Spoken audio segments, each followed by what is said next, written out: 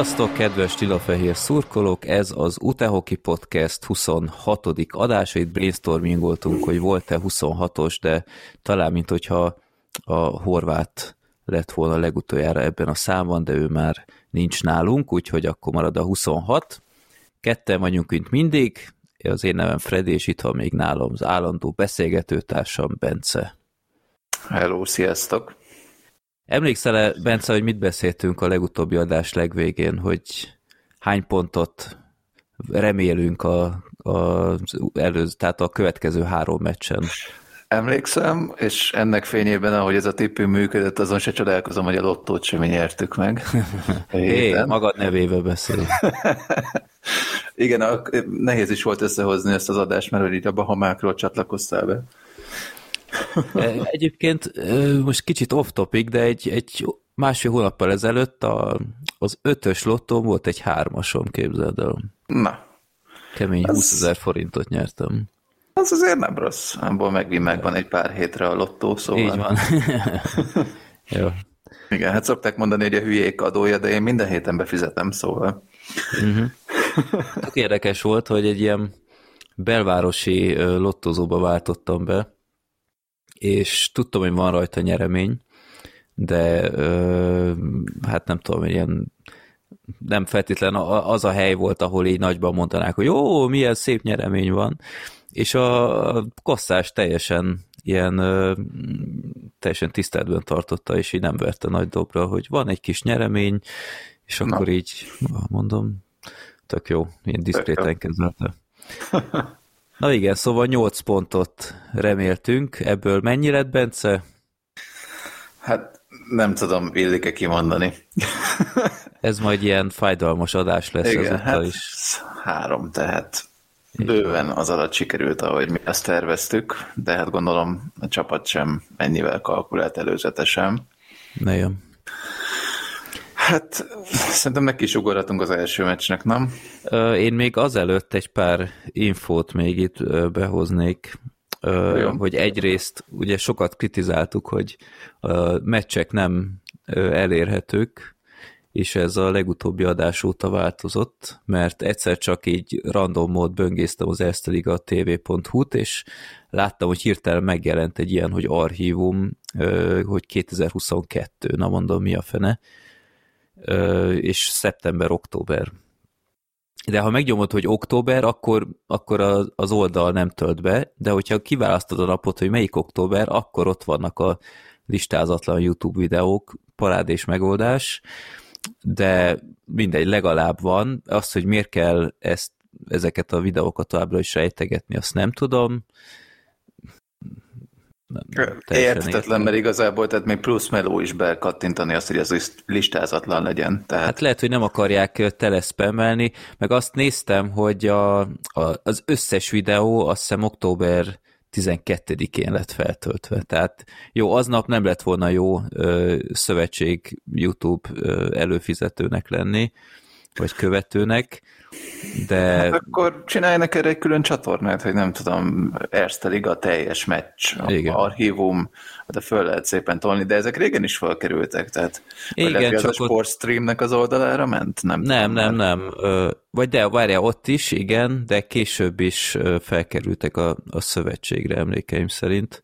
Na, mert érted, tehát, hogy ezeket simán be lehetne, akkor tehát venne egy külön ilyen csatorna, akit érdekel, feliratkozik, aztán akit meg nem, az meg nem. De sokan nem tudnak erről az archívumos megoldásról, amit nem csodálok, mert tényleg még az oldal is bugos, de mindegy. Szóval, ha bármilyen jelenetre kíváncsiak vagytok, akkor ott megtaláljátok. A Bence az például a tegnapjinál pont megnézett valamit, amit nem teljesen értettünk, de akkor majd a Mac meccsnél erről szó lesz majd. Illetve amit itt legutoljára már spekuláltunk, félig meddig késztényként közöltük, hogy itt valószínűleg ez lesz a háttérben, be is lett jelentve hivatalosan, hogy a James Orbán már nem a mi csapatunk tagja. Hát ez is egy igazi sikersztori volt, mert hallod, még csak nem is az van, mint a Nejeslebnél annó, hogy kapott vagy 8 meccset, vagy mennyit, és igen, ott látszott, hogy nem azt nyújtja, amit reméltünk, de itt konkrétan a James Orbánnak szerintem a Fradi meccsen volt egy 3 cseréje, és ennyi. Igen, hát egyszer láttuk még a csarnokban, de mármint, hogy csak a lelátón ülni, igen, de amúgy ennyi. Érdekes, tehát itt nem tudom, hogy mi lehet a háttérben, a klub sem közölt semmit, majd gondolom évek múlva kiderül, hogy mi volt. Mm-hmm. Jó, nem majd tudom, lehet, életrajzi könyvében megírja. Nem tudom. Jó, nem hiszem, hogy rajta múlna bármiféle bajnokság, de például a Mac meccsen speciál pont jól jött volna még egy felnőtt korú játékos, de mindegy. Még csak azt se tudom mondani, hogy azért, mert nem illet bele a csapatba a játéktudásilag, mert egyszerűen nem láttam őt játszani. Edzőmeccsen azt hiszem egy gólt is lőtt, de az inkább csak ilyen beleérős valami volt, de túl kevés jelentet láttam tőle, hogy e tekintetben nyilatkozzak, lehet, hogy az öltözőben volt vele valami, fogalmam sincs. Nem tűnt egy Jet Brownnak mondjuk, de... Ezt nem tudjuk, szerintem majd ki fog derülni, vagy nem fog kiderülni, teljesen mindegy. Annyira így, hogy ennyit láttunk tőle, tehát, hogy mondjam, jelentéktelen. Sajnos. Tehát, hogy szerintem, ha valaki meghallgatja a beharangozó adásunkat, ott is próbáltunk pozitívak lenni, hogy oké, Covid miatt nem volt meccse, próbáltuk utána járni nála, Twitteren beszéltünk vele. Szerintem tőlünk legalábbis a lehetőséget megkapta volna, a többit meg nem tudjuk, úgyhogy nem is spekulálnánk. Jó, de hát akkor vele nem kell már számolni. És részemről ennyi, akkor szerintem mehetünk. Bocsánat, nekem közben eszembe jutott még egy, hogy köszönjük szépen a sok kommentet, amit kaptunk az előző adásnál. Volt olyan, aki először hallgatta meg, és azóta először volt meccsen is, most vasárnap, hát nem volt a legjobb időzítés, már csak a végeredmény szempontjából, de nagyon szépen köszönjük az összes ilyen visszajelzést, nagyon fontosak ezek, meg jól is esnek nekünk, hogy látjuk, hogy vannak olyan emberek is, akik tényleg meghallgatják, ez nem csak pletyka. Igen, méghozzá elég gyorsan. Tehát igen. Úgyhogy tényleg köszönjük, és akkor ezúton is az ajánló, hogy a Utehoki Podcast Twitter csatornánkat kövessétek, mert igyekszünk napra készen kirakni valamit, akár ilyen exkluzív dolgokat is, tehát például a Debrecen-Újpest meccsen én láttam valami egészen szürreális dolgot, amit még életemben nem láttam így ebben a formában, és azt úgy kiposztoltam is, egész sokan meg is nézték, úgyhogy az ilyenekért is érdemes felnézni időközönként, illetve az Utehoki Retro rovat is folytatódik majd egy-egy ilyen, vagy régi meccsjeggyel, és hozzá ilyen kis infókkal, hogy mi történt ott, vagy várhatóak videók is, legközelebb azt hiszem pont egy videó lesz egy nem túl közkedvelt játékosról, de majd akkor ezt meglátjátok a csatornán, úgyhogy kövessétek sok szeretettel. És akkor most megyünk az Újpest-Fehérvár, vagy UTE FEHA 19 visszavágóra. Ugyebár volt miért visszavágni, itt Fehérváron elég rossz élménnyel távoztunk onnan, és utána jött ugye az a még borzalmasabb Mac meccs, és akkor itt volt adva a feladat, hogy akkor most tényleg valaminek el kell indulnia, és nagyon örültem, tehát a meccset 5-2-re megnyertük, és elég magabiztos 5-2 volt, tehát 5-0-ra is vezettünk, és végre a csapat szerintem olyan arcát mutatta, olyan elszántsággal lépett jégre, hogy nem is lehetett más végeredmény, mert én végig úgy éreztem, hogy kezünkben tartjuk a meccset, és nagyon motiváltak, úgyhogy én akár azt is mondom, hogy talán egészileg 60 percen keresztül szerintem itt játszottunk a legkoncentráltabban ez idáig, de igen, szóval az egy szép élmény volt. Igen, hát ugye itt viszonylag gyorsan jött a lehetőség, hogy visszavágjunk a Fehérváron elszenvedett vereségért. Az eredmény az, én annyira azért nem voltam elájulva ettől a teljesítménytől, tehát az alapelvárás szerintem mind a 257 embernek, aki kilátogatott aznap a csarnokba, szóval mindenkinek az volt az alapelvárása, hogy itt egy nagy különbségű, magabiztos győzelmet kell aratnunk. És hát a nagyobb különbség az így ki is jött, tulajdonképpen 5-0-nál ott igen, tehát az úgy jól nézett ki.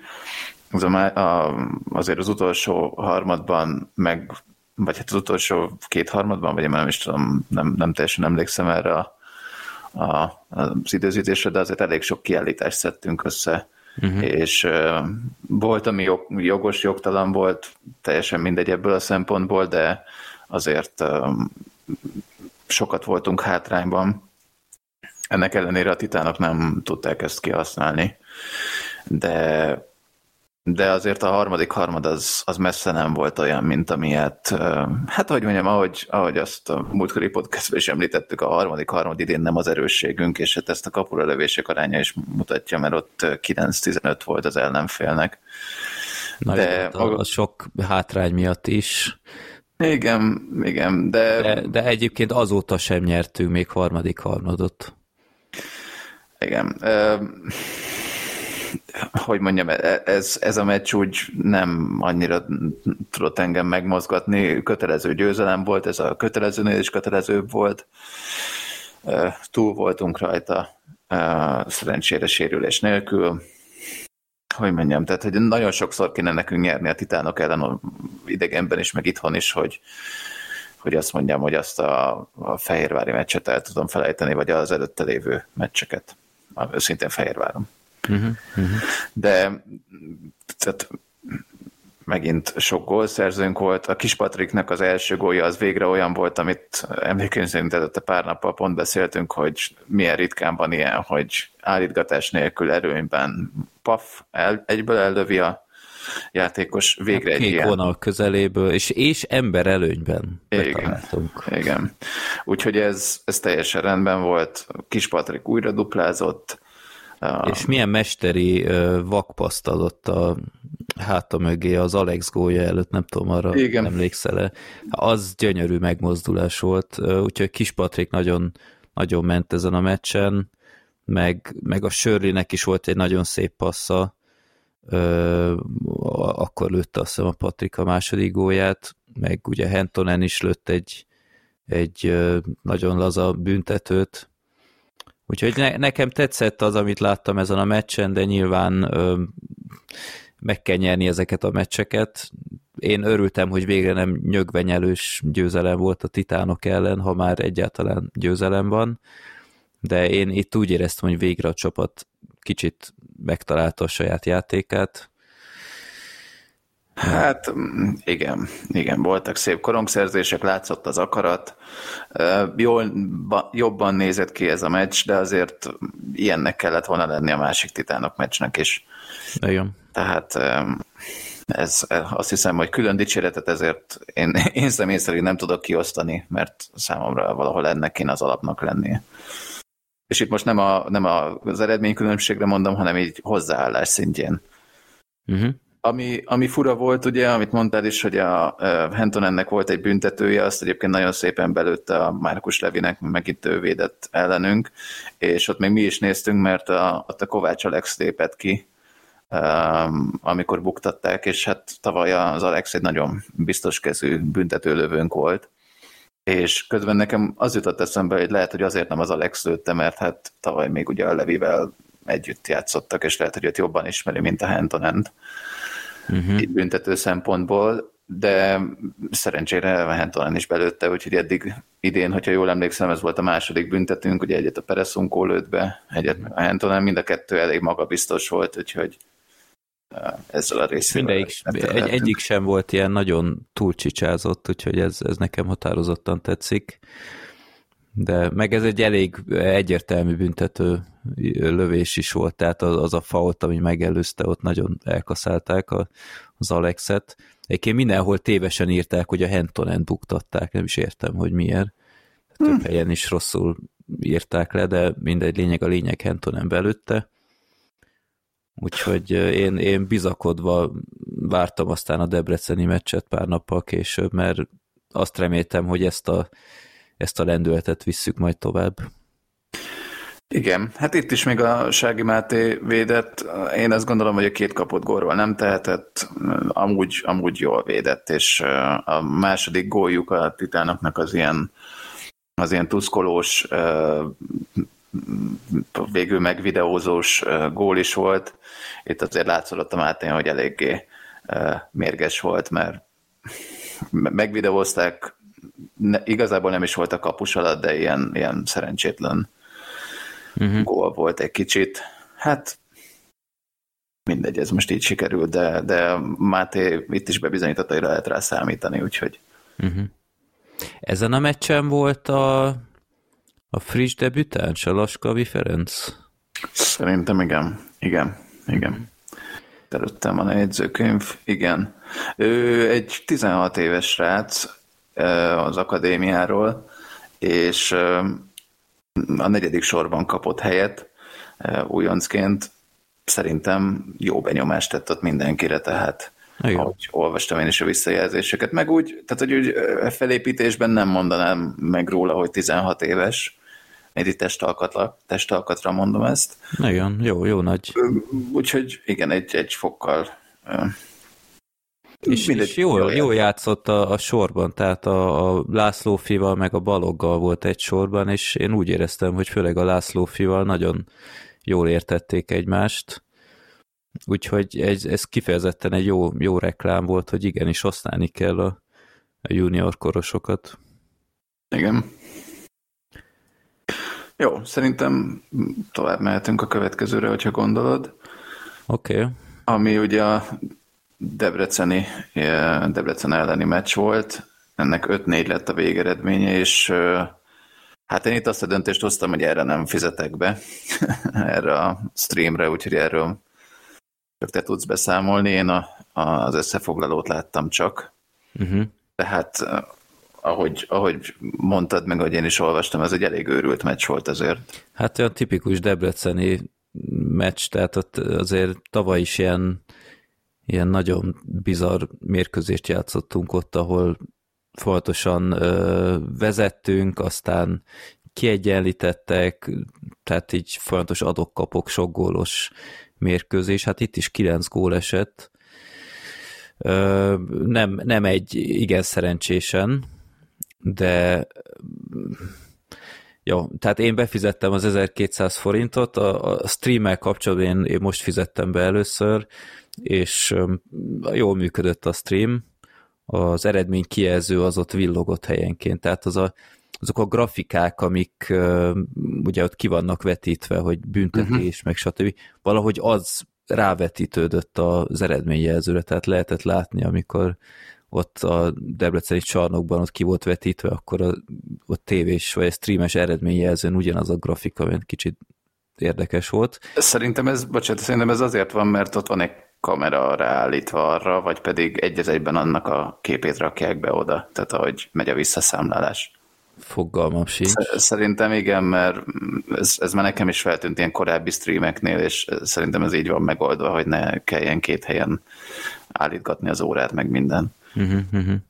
Jó, de a stream az tök jól működött, igazából etéren nem volt probléma, egyedül továbbra is a szünetek azért nem, ki lehet kapcsolni a hangot, meg minden, de ezt én nem akarom elhinni tényleg, hogy kétszer a 17 perces szünet semmi másból nem állt, mint 3 darab kb. Fél perces spot ismétlődött újra meg újra. Tehát ez volt a sorrend, tipmix reklám, gyere hokizni reklám, és a kislányos Erste Liga reklám, így folyamatosan rotálva.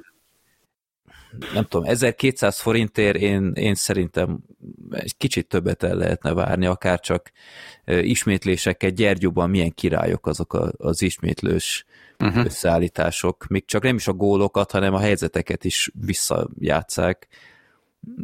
Nem tudom, tehát én jobban ültem volna ilyenek, na mindegy.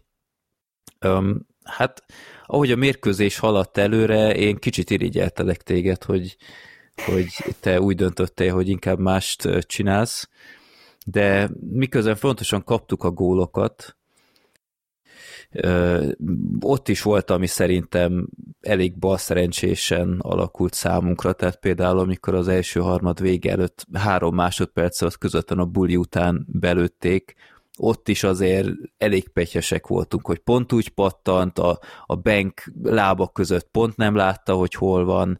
Oké, az be kell lőni onnan, azt nem lehet elvenni, de azért mázli faktor ott is volt, vagy például amikor az a rettentő hosszú átadást kapta az Izacki, amit beszólózott. Az ilyen 7 gólja gyanús egyébként szerintem az átvétel miatt. Az átvétel az első osztályú, de ahogy elveszítettük a korongot, tehát ott hiszem a Nemes kicsit rosszul rakosgatta maga elé. Oké, ezek egyéni hibák, de pont úgy kellett ott állnia, meg minden. Előfordul az ilyen, egyszerűen csak pegyhesek voltunk, de igazából visszakaptuk, mert nekünk is azért elég mákos találataink voltak helyenként. Na szóval, ahogy mentek előre a percek, és már 2-0, 3-0-al mentünk a szünetbe, nem tudom, én írtam is neked, hogy figyelj, én úgy érzem, még nincs lefutó ez a meccs, tehát én valahogy éreztem, hogy nem játszottunk jól, egyáltalán nem, de ha voltak helyzeteink, azok ordítóan nagyok voltak.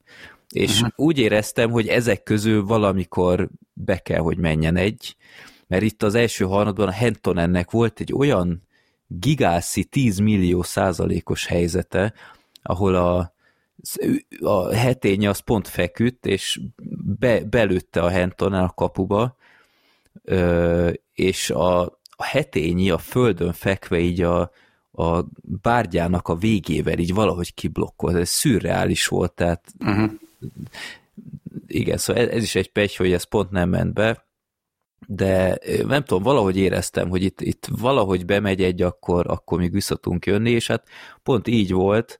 A 4-1 az elég mákos volt, a fillövése az így tökéletesen megpattant egy ütőn, aztán most mondtam, hogy majdnem mint a bomba, így beesett a Hetény kapujába, de ez most kicsit ízléstelen időzítés, de így szépen beívelt a kapuba, utána utána a Madácsi első szezongolja is azért olyan volt, hogy konkrétan rálőtték a korongot, és róla pattant be, meg ilyenek, szóval mákosan jöttünk vissza, meg ugye a Kis Patrik gólja, ahol a Hetényi-nél volt úgymond a lepkésben a korong, és akkor valahogy kipöckölte onnan. Próbáltam visszanézni lassítva, nem tudok igazságot mondani. Van benne szerintem valamennyi kapustámadás is. Ha én újpesti szurkolóként ezt kéne megélnem, hogy a Rajna kezéből így pöckölnék ki, én magamon kívül lennék, úgyhogy e szempontból megértem a debrecenieket, akik ott ki voltak akadva, de ugyanakkor nagyon visszanéztem lassítva, és valahogy, minthogyha még kijött volna onnan, nem tudok igazságot tenni, úgyhogy én azért örültem, hogy megadták. Balázsi gólya, vagy hát nem tudom, Nemesnek adták végül, de az pont jó szögben volt a kamera, azt nagyon szépen végig lehetett nézni, az nagyon jó volt. Igen. Az egy, én azt hittem először, hogy a Balázsi lövése ment be, de aztán valóban a Nemes tökéletesen belenyúlt, és attól olyan marha bosszantó ez a meccs, mert onnantól kezdve, hogy a Phil belőtte az első gólt, olyan iszonyatos rohamba kezdtünk, hogy a könnyeim elküzdöttem, hogy úristen, hogy megérezték a vérszagot. Ugyanaz volt, mint a mi első meccsünken, amikor a Miskolc belőtte az első gólt 3-1-nél. Ugyanez volt, csak fordítva, és éreztem, hogy basszus, még egy gól lesz. A 4-2-nél tudtam, így tudat alatt tudtam, hogy basszus, itt bármi lehet, itt annyi idő is van még, és 4-4-nél én komoly összeget fogadtam volna, hogy mi győztesen megyünk le a jégről, mert rohamoztunk folyamatosan, tehát a Debrecen az olyan szinten szétesett, mint tényleg mi az első meccsünkön. Időt is kikért az edzőjük, nem tudtak helyenként kijönni a harmadból egyenlő létszámban, mert fontosan eladták a korongot, tehát így pszichésen totál gatyák voltak, és mi tényleg nyomtunk ezerrel, és hát ez lett kicsit a vesztünk szerintem, hogy annyira nyomtunk, és valahogy széthajtottuk magunkat, vagy én belefáradtunk, vagy akármi, és az utolsó 5 percben én úgy éreztem, hogy kicsit elfogyott a szusz, és akkor meg fontosan hülye emberhátányokat összeszedtünk, amiket ki is használtak 1 másodperccel az emberhátrány vége előtt. Úgyhogy nagyon bosszantó volt, mert utána nem is tudtunk kapust lehozni, mert fontosan újabb hátrányt is összeszedtünk. Úgyhogy nagyon bosszus voltam. Egyfelől nagyon büszke voltam a csapatra, az első gólunktól kezdve. Úgyhogy itt annyira nem tudtam haragudni a csapatra, de az 4-0-ig borzasztóan haragudtam, mert semmit nem csináltunk, tehát olyan szinten kaotikusak voltunk, főleg védelemben. Elől mondom, voltak fontosan nagy zicserek, ez az egész meccsre igazából jellemző volt, hogy fontosan nagy zicserek váltogatták egymást mindkét oldalon, úgyhogy a kapusok azok remekeltek nagyon, de bosszantó tényleg. Tehát ha itt hosszabbításig eljutunk, és még ott ki is kapnánk, azt is kis győzelemnek fel lehetett volna fogni, szerintem, mert ilyet azért ritkán hozunk össze, hogy 4 gól hátrányból visszajövünk, ráadásul ilyen kevés idő alatt.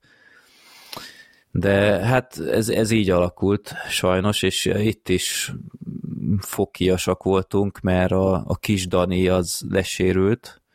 Nem teljesen lehetett látni, hogy mi történt, mert én nem láttam semmiféle durva szabálytalanságot. Valahol a távoli, vagy kamerától számított távoli kapu mögött ott volt valami kavarodás a palánknál, és akkor egyszerűen csak összeesett, sokáig ápolták, mentősök is voltak, aztán dekorizott sisak nélkül, egyből be az öltözőbe. Én félek, hogy agyrázkódás a dolog vége, nem kaptunk infót erről, úgyhogy ezúttal is akkor jobbulást, hát nagy kiesés volt sajnos. Hát igen, főleg, hogy azóta nem ő az egyetlen hiányzónk, vagy hát nem is ő volt az egyetlen hiányzónk a Mac elleni meccsen, de igen, hát én csak a gólokat láttam az összefoglalóban, de jegyzőkönyv alapján is minden egy őrült meccs lehetett, és ahogy azt beszéltük is 4-0-nál, vagy 3-0-nál, hogy most vagy én járok nagyon jól, aki nem fizetett be, vagy te, aki látja, hogy 4-0-ról fölállunk. Igen. Úgyhogy hát igen, az a rész az biztos szép volt.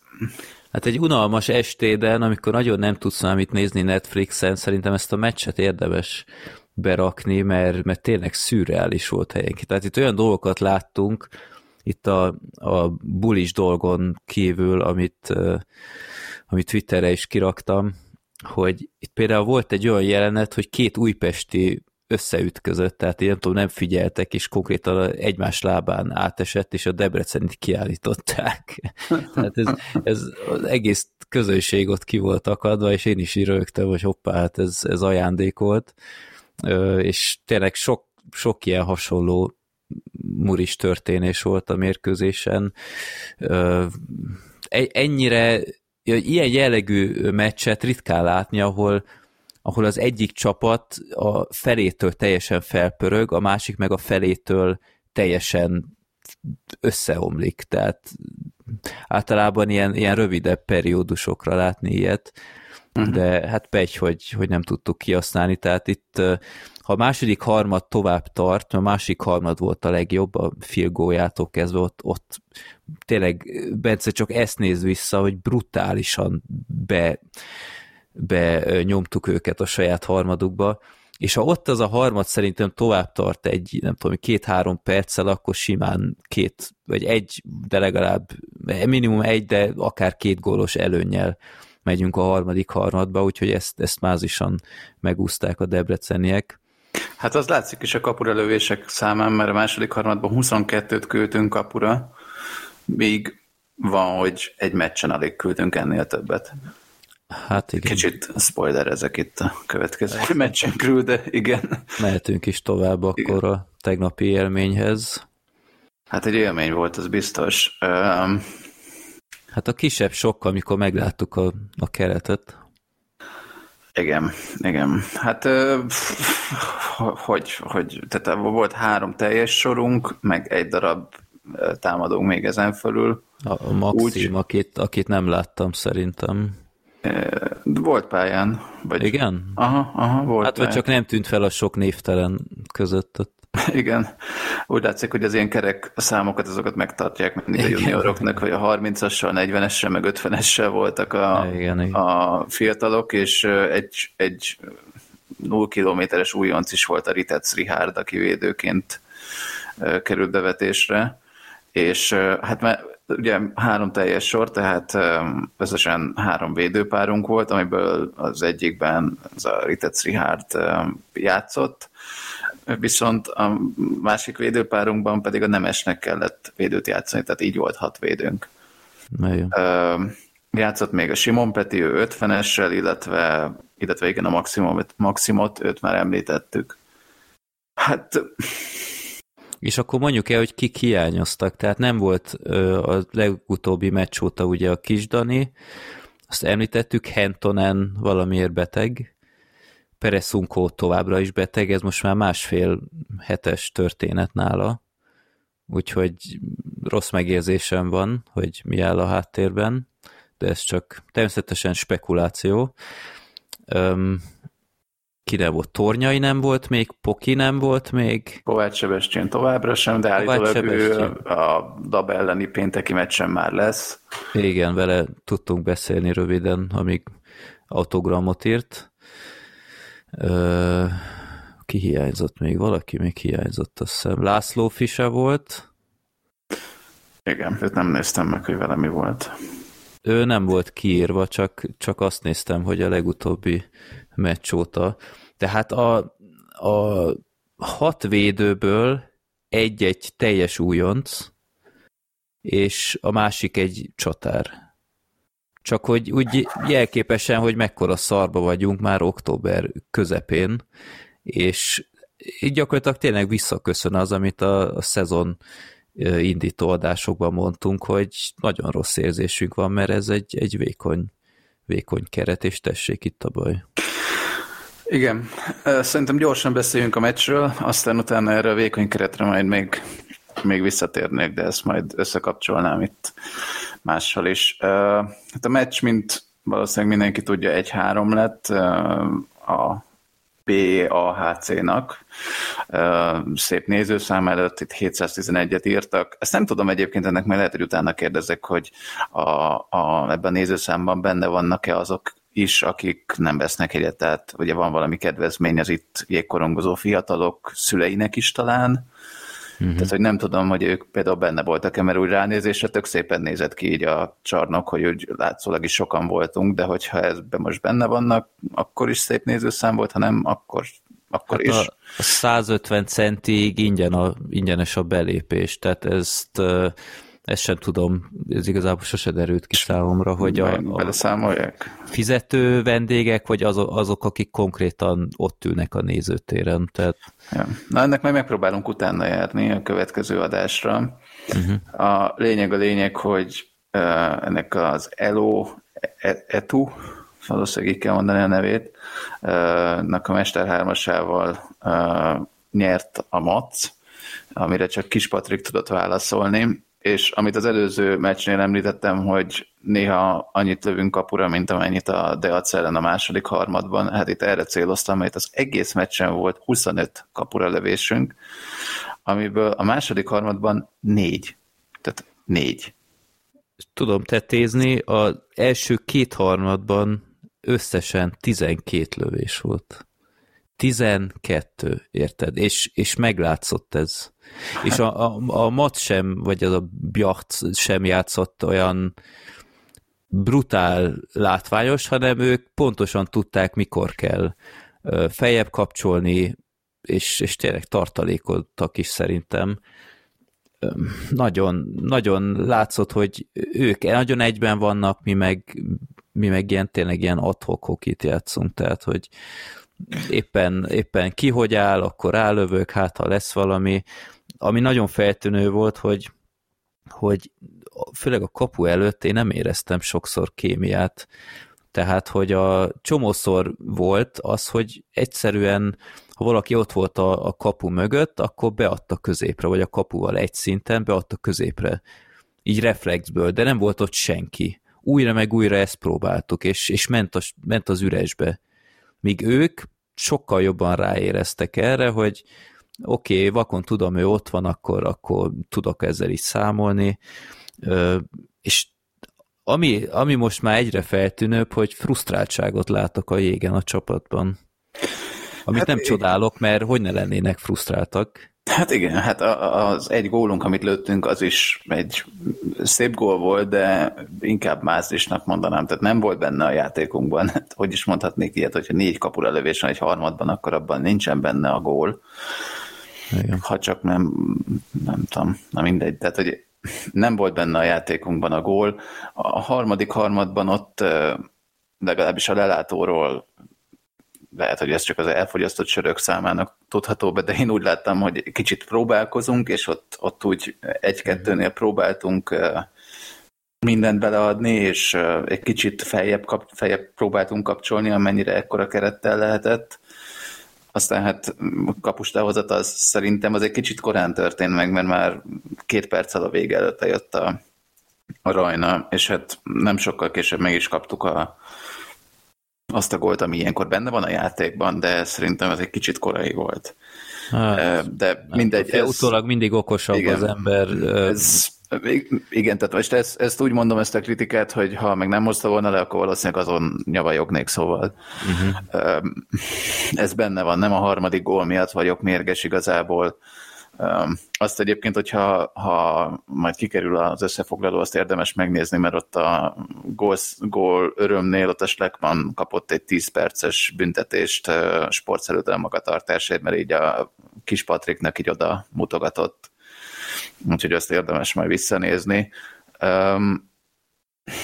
Én ott meg voltam győződve, hogy ott mi kaptunk valamit, de aztán érdekesen vettem észre, hogy ki az, aki egy belőtt gól után kap fegyelmét, de hát gratula, összehozta. Igen, hát így oda, mint ha oda magyarázott volna valamit így a Patriknak. Mindegy, ő baja igazából.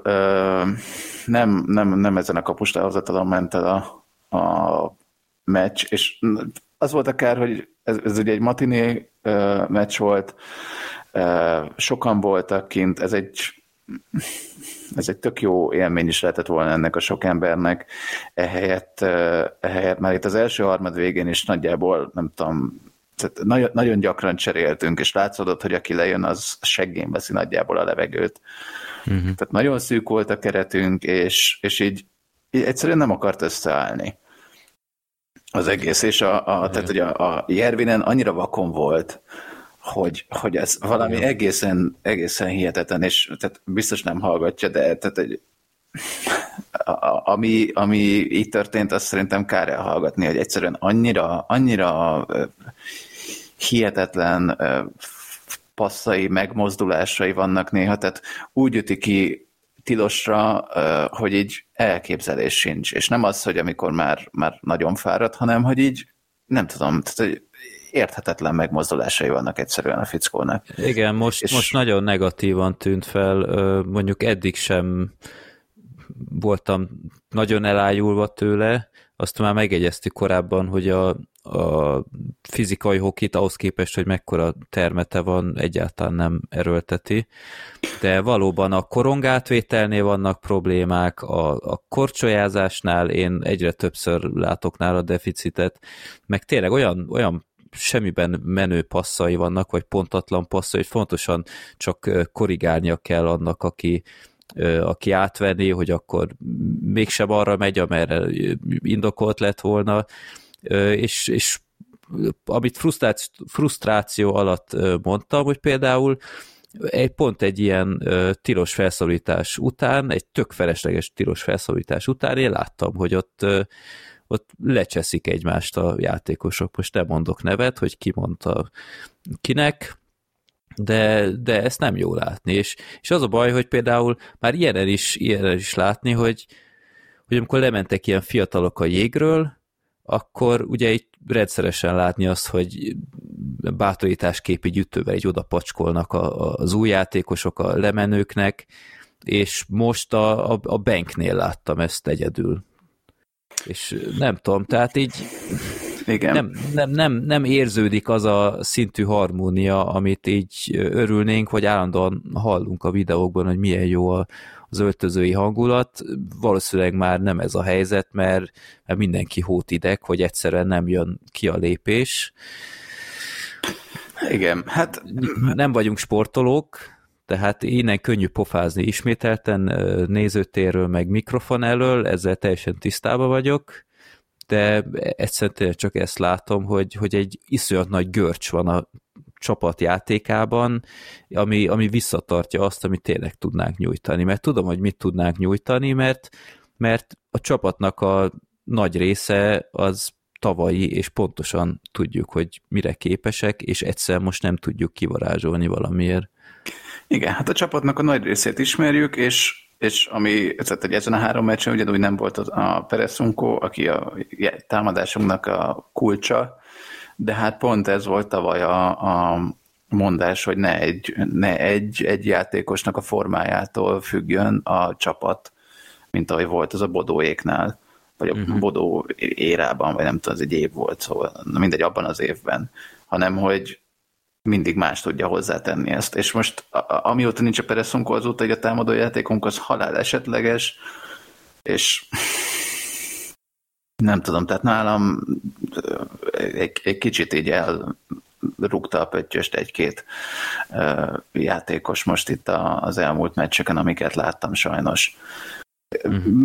Mérges vagyok, mert igen, tehát tudjuk a játékosok többségéről, hogy nem ezt tudják, és valahogy nem tudják kiadni magukból azt, amit ők valóban tudnak. Oké, a Järvinennél nem tudom, hogy ez a maximum, vagy pedig csak nem tudom miért, de hát meccsek óta, amíg volt, ezt már meg nem mondom melyik meccsen, de hogy volt, hogy az ellenfél vezette a mi kapunkra a korongot, meg azt hiszem ketten is mentek, és a Nemes Benji, mintha nem tudom mi lenne, úgy próbálta megszerelni. Tehát, hogy látszott rajta a küzdés. Jervinen meg csak ott így korcsolyázgatott. Ami oké, a műjégen belefér, hogyha randizni megy az ember, de tehát, hogy igen, és valahogy nem akarom ennyire kipécézni őt, de egyszerűen nekem annyira egy ilyen kis Rask Jedrick-es flashbacken van tőle, és nem a jó értelemben sajnos. Akár Alcatra is, meg nem tudom, tehát csak egy kicsit kevesebb kiállítással, és akkor szerintem most felolvasnám azt a nyilatkozatot, amit a Csaba tett a Mac meccs után, és igazából ebből csak egy mondatot emelnék ki. Nem könnyű ennyi hiányzóval játszani, és egy 0 kilométeres játékos bedobni a mély vízbe.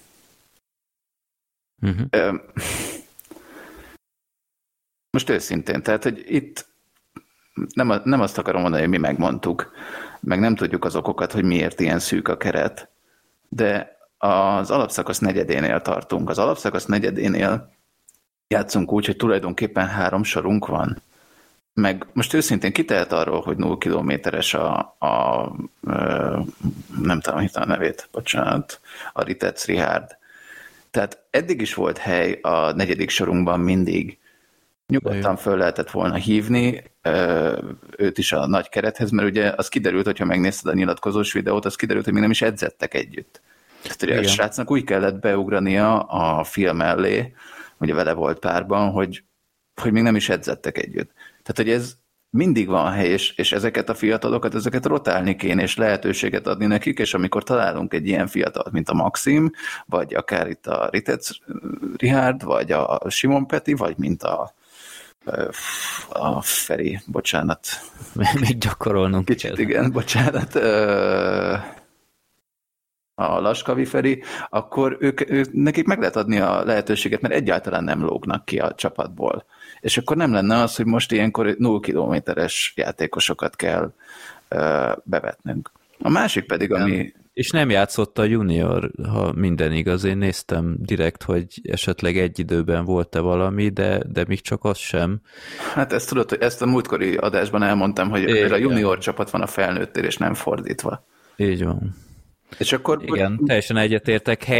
Tehát hogyha mindig 4 sorral lennénk, és nem tudják berotálni, akkor azt mondom, hogy oké, de ekkor, amikor már gyakorlatilag hát az első pillanattól kezdve mindig hiányosan, tehát egy teljes 4 sorunk még sose volt, akkor mire várunk? Tehát akkor miért nem rotálják, és akkor mindegyiknek lenne már egy kis tapasztalata, ismeri a felnőtt játékosokat, megint nem tudjuk az okokat, spekulálunk, így a mi fejünkben ez egy tök logikus dolog kéne, hogy legyen. Nem kéne egy ilyen akadémiás háttérrel, hogy előforduljon az, hogy nem 4 teljes sorunk van, véleményem szerint. Főleg, hogy az előző, nem a mostani, hanem az előző Mac elleni meccsen ki is emeltük, hogy 2 darab rácsos is volt egy sorban a Macnál. Igen. Ha ők ezt meg tudják oldani, akkor mi miért igen. nem? A másik pedig, hogy ha már itt az akadémiát említetted, ugye idén is nevezve lett az akadémia a Magyar Kupába, aminek mindannyian tudjuk, hogy tavaly mi lett a vége, ugye jött valami sérülés hullám, vagy mit tudom én, és a Fradi ellen nem tudtunk kiállni a visszavágóra, mert fiatalokkal nem tudtuk föltölteni a keretet, mert ők már nevezve voltak, és 2 csapatban nem lehetnek nevezve. Na most, megnéztem, hogy ugye most volt 3 sor plusz 1 játékosunk, ami tele volt fiatalokkal. Tegyük föl, hogy ezen a hétvégén kellett volna játszanunk kupameccset, ami ugye, tehát hogy simán előfordulhat majd novemberben, vagy nem tudom mikor lesz kupameccs, de simán előfordulhat, hogy ugyanúgy lesz 6 darab sérültünk, mint ahogy most is volt. Na most a kupában az akadémia már játszott meccset, amin pályára lépett a Balázsi, Simon Peti, a Ritec és a László Fi, tehát csak a Maxim nem így a fiatalok közül. Tulajdonképpen, tehát hogyha most játszottunk volna, és ugyanazok a sérültek lettek volna, akkor 3 darab védőnk és 10 darab támadónk lett volna. Hát akkor beáll még védőnek, nem tudom én, a Balogh Bence, meg... Jó, hát akkor van 4 védőnk és 9 támadónk. A Sági... Azzal már tulajdonképpen lehet meccselni mondjuk a Fradi ellen, nem? Tehát, hogy... Nem, itt el kell gondolkodni, hogy kell-e esetleg a juniorokat indítani ebbe, vagy megint beégetjük magunkat hát ezzel. Ez most ugyanúgy néz ki, hogy ugyanabba a faszerdőbe fogunk beleszaladni, mint amiben tavaly. És nem azt mondom, hogy megint lesz sérültünk, de tehát azért itt október közepén ne hivatkozzunk arra, hogy ez a gonosz sérülés hullám már megint jött. Hát aki Újpest szurkoló, vagy aki csak nem tudom, nézett Újpest meccset az elmúlt időkben, vagy elmúlt években, az tudja, hogy Újpesten mindig van egy sérülés hullám minden egyes évben. És nem csak egy. És igen, tehát az a szerencsés, hogy csak egy, és tehát, hogy nem lehet úgy kalkulálni, hogy mindig mindenki egészséges, mert most az, hogy a Kovács Sebestyénnek ellövik a bordáját, hát ezzel ki tud kalkulálni. Persze. Tehát egész egyszerűen hihetetlen, és azt látom, hogy nem tanulunk azokból a hibákból, amiket már tavaly előtt, vagy mit tudom én, mikor elkövettünk. Igen. És akkor itt szerintem összeszedtem egy kicsit ilyen statisztikákat, ugyanis azt a múltkori podcastben lett volna aktuális, de addigra nem szedtem össze, inkább mostanra, hogy október elejétől, vagy hát szeptember végétől tulajdonképpen akkor volt, hogy 3 éve a Virág Csaba a vezetőedzője az újpesti felnőtt csapatnak. De egy picit összeírtam, hogy az alatt a 3 év alatt, vagy hát ugye volt egy csonka szezon, ott a 2019-20-as, ahol a Szilasitól vette át a vezetőedzői posztot, illetve volt 2 teljes szezon, meg az idei, hogy ezek alatt milyen statokat értünk el. Ugye a 19-20-as év volt az, ahol október elejétől az alapszakaszban volt neki 30 meccse, aztán a középszakaszban, a szép emlékű középszakaszban, ahol az alsóházban voltunk, ott 8 meccse, és a negyeddöntőben 4, aztán az elődöntőt pedig ugye 2 meccs után lefújta a szövetség. Most itt a részletesebb statisztikákkal nem is untatnám a hallgatókat. Az alapszakaszban a 6. helyen végeztünk, és összesen ebben az évadban, ez most itt tehát a Szilasis meccseket, azokat levontam innen, ez 44 meccs volt a Virág Csaba alatt, 23 győzelem, 21 vereség, 162 lőtt gól, és 147 kapott. Ez majdnem ilyen 50%-os, 52%-os győzelmi mutató, 3,6 szerzett, és 3,3 kapott gól meccsenként. Na most, ehhez képest az első olyan teljes szezonban, ahol már a Csabáik alakíthatták ki a keretet, ott ugye a negyeddöntőig jutottunk csak a Debrecen ellen, ott összesen az egész idényben volt 41 meccsünk, 21 győzelem, 20 vereség, 157 lőtt és 142 kapott gól. A győzelmi mutatónk az tulajdonképpen ugyanaz volt, mint az előző szezonban, 51%, tehát ez majdnem ugyanaz. Kicsit több gólt szereztünk, 3,8-at meccsenként, és 3,4-et kaptunk, tehát abban is egy picit többet. És a tavalyi idény, az pedig szintén a negyeddöntőben ért nekünk véget. Összesen az egész szezonban 46 meccs, 32 győzelem, 14 vereség csak, 146 lőtt, és 102 kapott gól. Na most itt volt a győzelmi mutatónk, az 69%-os, ugye előtte 51 és 52 volt, 3,1 lőtt gól, az korábban ugye 3,6 meg 3,8 volt, tehát az kevesebb, viszont a kapott gól átlagunk több mint 1,1-szel kevesebb volt. Gondolom ez a Rajna érkezésének és a rendben lévő védelmünknek tudható be. Na most, és ehhez képest most az alapszakasz negyedénél, 9 meccs után, ahol már játszottunk a Fradival, játszottunk a tavalyi bajnok Csíkszeredával, tehát meg elvileg könnyebbnek mondható meccsekkel is túl vagyunk. Itt most úgy állunk, hogy 9 meccs, 3 győzelem, 6 vereség, 28 lőtt és 32 kapott gól, 8. helyen állunk jelenleg.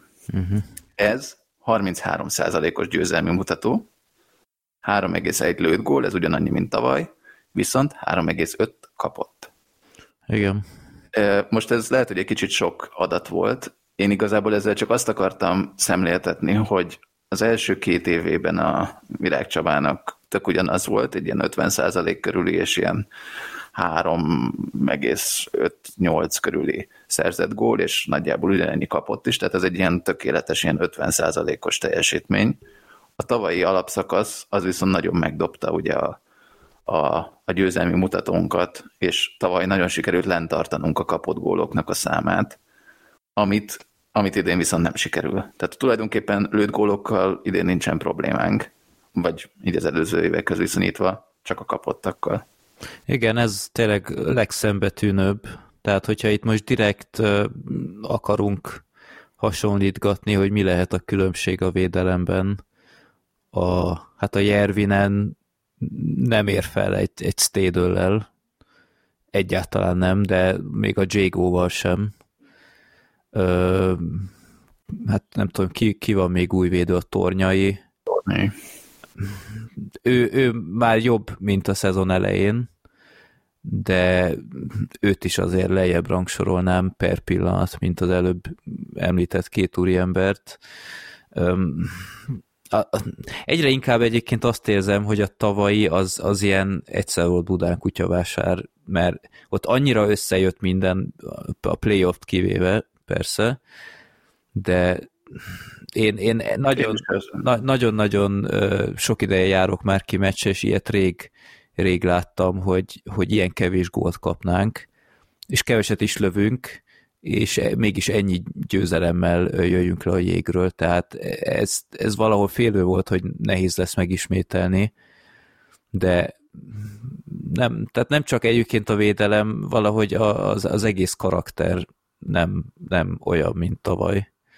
Ami azért bosszantó, mert egyébként én az új igazolásokat többnyire jónak tartom. Tehát oké, a Jervinen, meg az Orbán az most egy dolog, de én egyébként a Shirley-t is én egy jó igazolásnak tartom, mert oké, hogy most már egyre inkább azt érzem, mint tavaly a Csergőnél, hogy már rá sem mer lőni, mert úgyis tudja, hogy nem megy be, de ő viszont remek passzokat ad, tehát akár a Titánok meccsen is egy nagyon jó paszt adott, és fontosan ezt érzem, hogy ő egy jó kiszolgáló ember, tehát ő nem egy olyan látványos hokis, de jó passzokra mindig jó, és a Hentonen szerintem ő benne van tűz, meg kreativitás, neki szerintem egy nagyon jó sor hiányzik.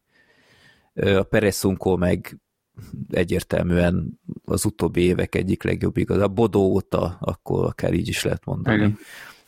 Csak jó volna, ha játszana, mert tényleg fogynak a meccsek, és ő sajnos nincs a jégen.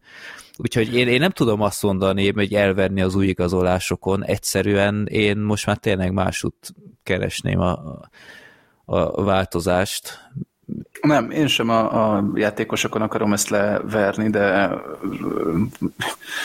egyszerűen ahogy ma ezeket a statokat összeírtam, nekem is az jutott eszembe, hogy lehet, hogy ez a tavalyi ez csak egy kifutott eredmény volt. És most nem beszélek arról, hogy mi volt a rájátszásban, ez egy tök más téma. Ott is lehetne keresni okokat, hogy miért sül el mindegyik így, mint az utóbbi időszakban. De tehát, hogy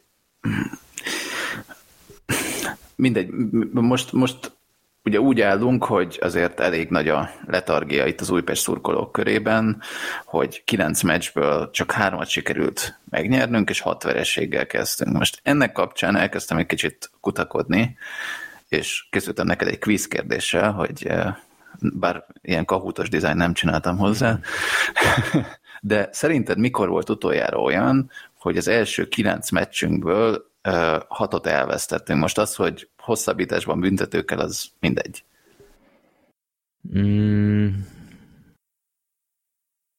Hát gondolom akkor, amikor Szilasit kirúgták. Nem. A Virág Csabával volt ilyen 2020 októberében, ott az első 9 meccsből 6-ot buktunk. Buktunk a Brassó, a Csíkszereda ellen, utána nyertünk egyet a Gyergyó és a Titánok ellen, aztán buktunk 2-szer a Dunaújváros ellen, majd utána jött a 8-1-es vereségünk a Deac ellen. Az volt november legelején. És utána, bocsánat, és ami még ebbe az első 9-be beletartozik, egy 5-4 a Tüskecsarnokban.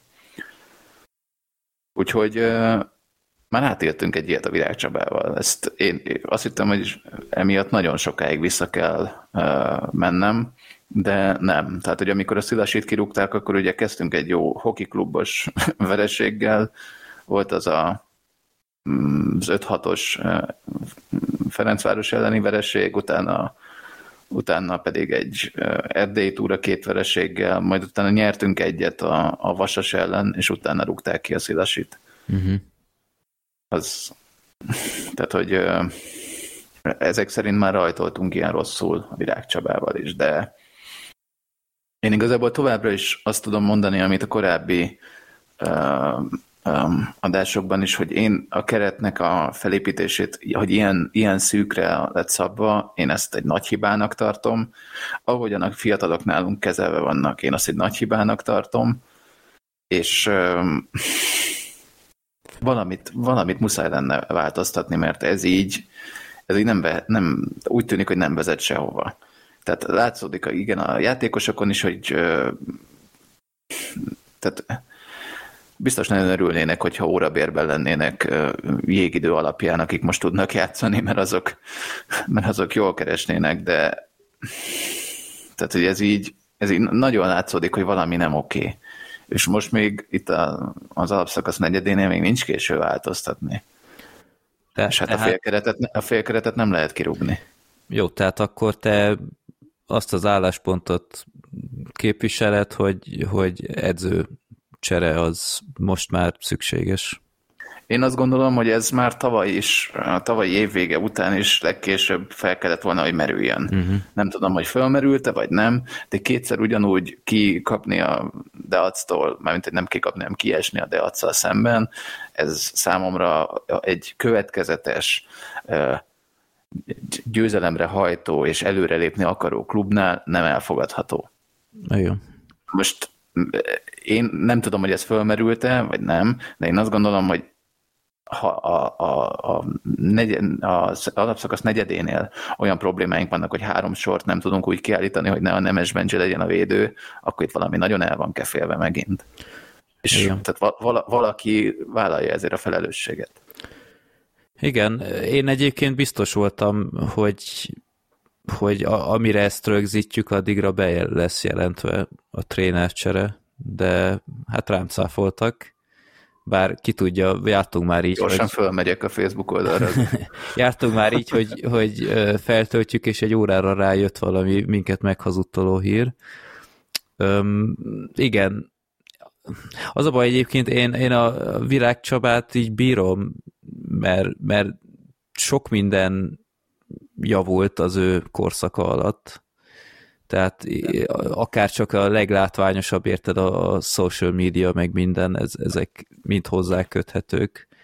Hogy... Hát hozzá, meg a Beres Dávidhoz, tehát hogy azért ne vegyük el az ő érdemeit, de ismerték egymást, tudom. Igen.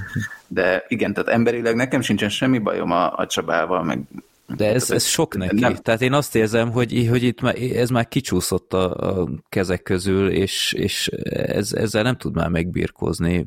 És megint egyébként az van, hogy én nem vagyok sportoló, csak számomra ez rendkívül bizarr, érted, hogy már csak életkorilag is, hogy azáltal, hogy ő ilyen fiatal, hogy egy banknek adjon úgymond utasításokat, aki sokkal több mindent megélt játékosként, 100-szor képzettebb edzők alatt dolgozott,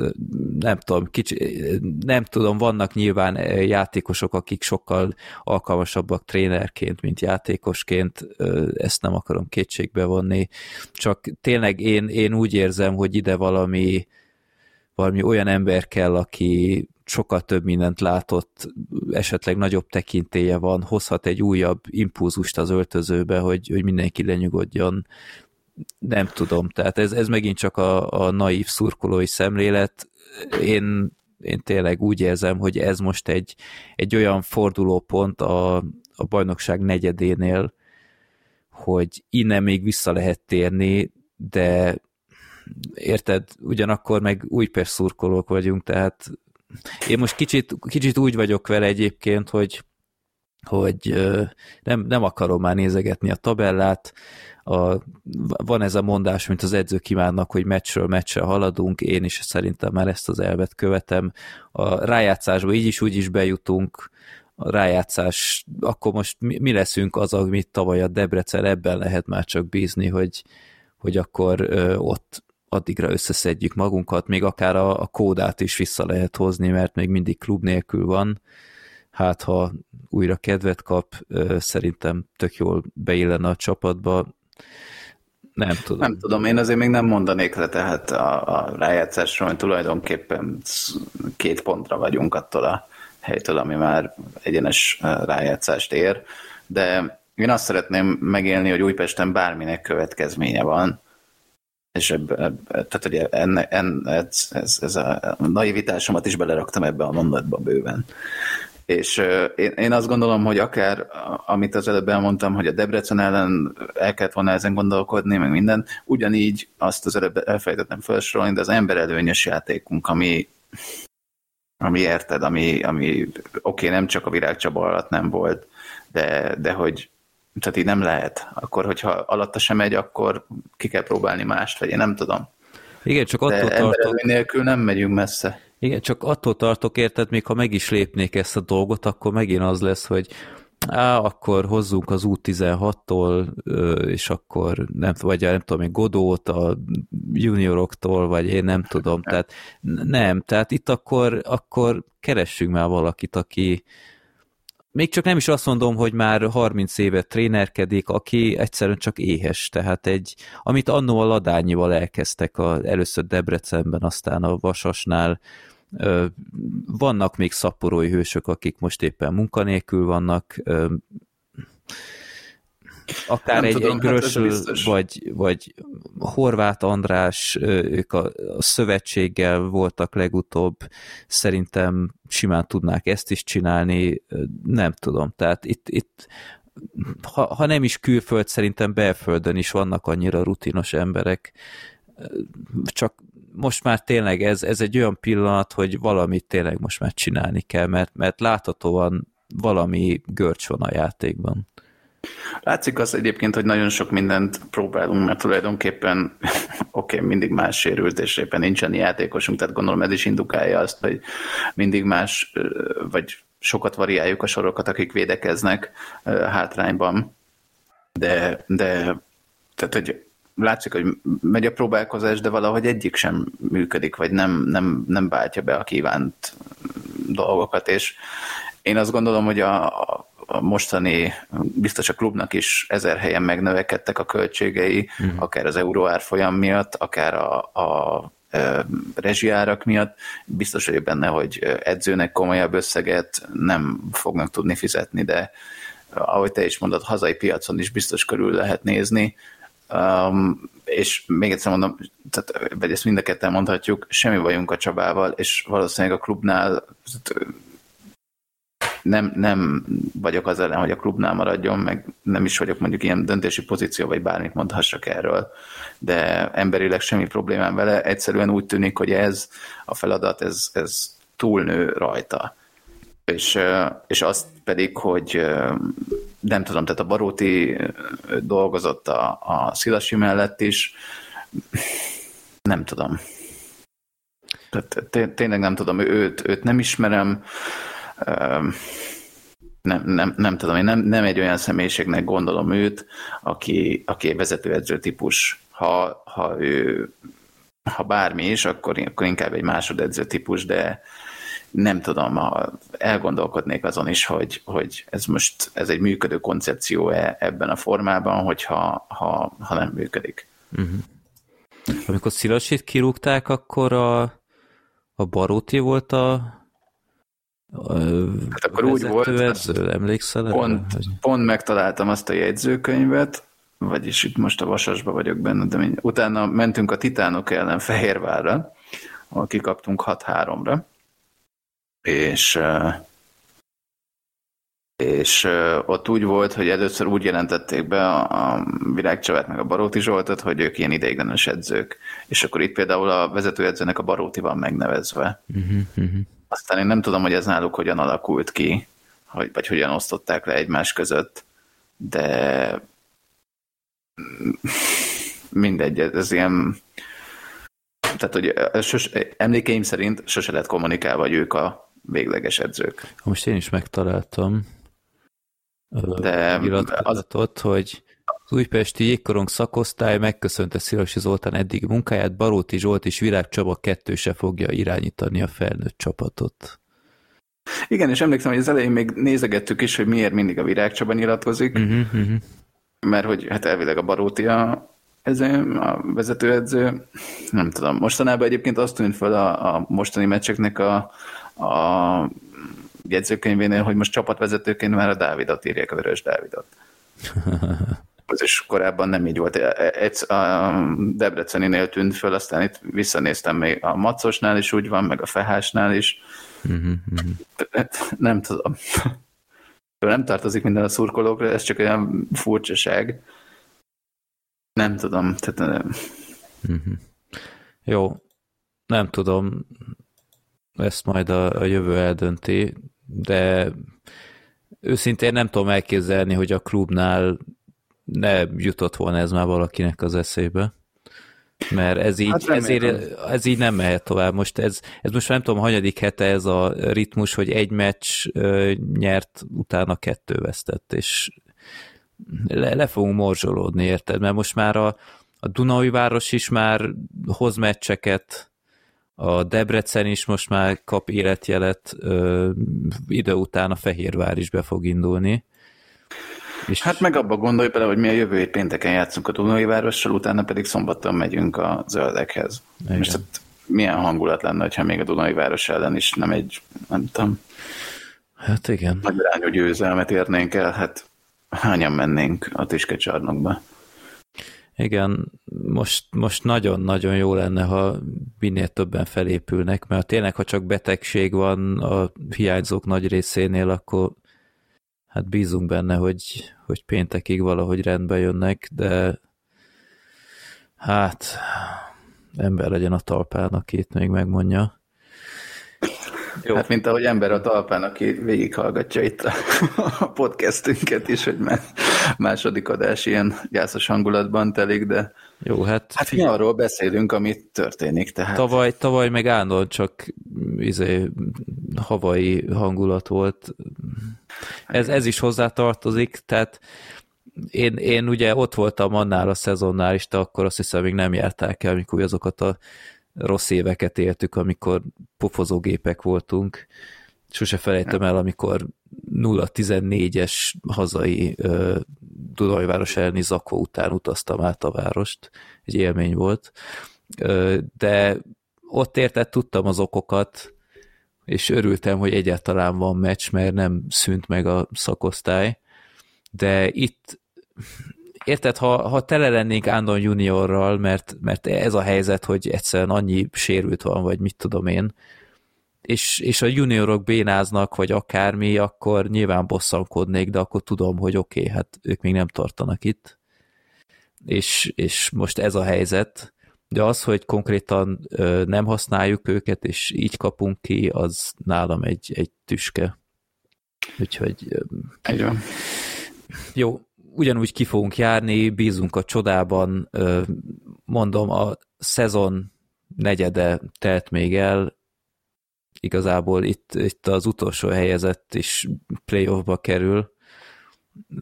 A playoff meg mindig egy külön dolog, ezt már állandóan halljuk, és láttunk rá épp elég példát, hogy ez tényleg így is van, de azért bízom benne, hogy úgy megyünk playoffba, hogy sokkal jobban egybe van a csapat, és akár egy nagyobb győzelmi sorozattal itt harmadik, negyedik hely is hozható, tehát annyira azért nincsenek leszakadva a többiek, de most már tényleg el kell kezdeni nyerni, mert meg főleg a csapat egység legyen, meg kevés gólt kapjunk. Ez most nem az végre megint meccs van, kimegyünk, jaj, de jó korszak, mint tavaly volt, de érted, szurkolók vagyunk, és ez van. Én nem tudnék úgy szurkolni bárkinek is, hogy ilyenkor akkor most inkább más csinálok. És csak akkor már nyertek 3 meccs óta, akkor most újra kimegyek. Nem. Hát igen, nem ilyenek vagyunk, tehát ez kétségtelen, hogy ott leszünk legközelebb is a csarnokban. Minden esetre szeretnénk, hogyha a csapat is ott lenne, vagy hogy mondjam ezt. Elindulnánk fölfelé mi is. Ők lennének a legboldogabbak, tehát itt a Hentonen gólja, a ki ellen volt az? A múlt heti Mac meccsen, amikor belőtte a 2-1-et, hogy látszott, hogy nem tudom, micsoda teher esik le róla, vagy a kis Patriknál is a góljánál, tehát iszonyat nyomás alatt vannak a srácok, és úgy sajnálom őket, mert tudom, hogy ők szenvedik meg ezt a legjobban, de hát ezt nekik kell sajnos a jégen megoldani. De én tényleg bízom benne, tehát én nem hiszem, érted, hogy utolsók lennénk, vagy akármi, mert ez a keret, ez nem rossz. Tehát idő után ez valahogy ki fog egyenlítődni, én ebben eléggé biztos vagyok, de akár egy trénercserével potenciálisan szerintem ezt fel lehet gyorsítani, de ezt majd eldöntik a szakosztálynál. Hát legyen így. A következő meccsünk az pénteken 18 órától hazai pályán a Dunajváros ellen. Aztán pedig jön egy viszonylag húzósabb sorozat, mert megyünk idegenbe a Zöldekhez szombaton tévés meccsre 14 óra 5 perctől. ez már a hosszú hétvégén, 10-29-én lesz, majd utána másnap otthon fogadjuk este 6-tól a Gyergyót, utána kedden pedig a Brassót. Szintén hazai pályán, ugye ez... Jó. Na jó, de ez 4 meccs volt. De akkor is 9. is 9, ne viccelj. Ezt aláírom. Jó. Hát meglátjuk. Meglátjuk. Jó, hát meglátjuk, hogy mi hogy jelentkezünk újra. Most szerintem a 3 meccses ritmus. Pontig ne várjunk. Hát, ja. Itt most majdnem mondtam valamit, de inkább megtartom. Jó, majd meglátjuk.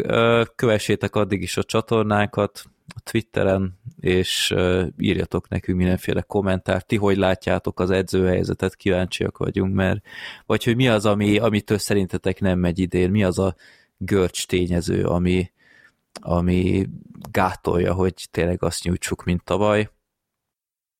Úgyhogy akkor ez lett volna az Utehoki Podcast 26. adása, reméljük legközelebb már tényleg sokkal vidámabb hangulatban jelentkezünk újra, és hát bízunk a feltámadásban. Bence, téged nem irigyellek, hogy milyen címet adsz ezúttal is az adásnak, de ez a te felelősséged. Igen, majd meglátjuk. Úgyhogy akkor köszönjük szépen a figyelmet, bízunk a csapatban, hogy mostantól tényleg elindul valami, ti menjetek ki a csarnokba, drukkoljatok, ez is tényleg egy tényező. Úgyhogy nem marad más hátra, mint hajrá Lilák, és sziasztok! Sziasztok!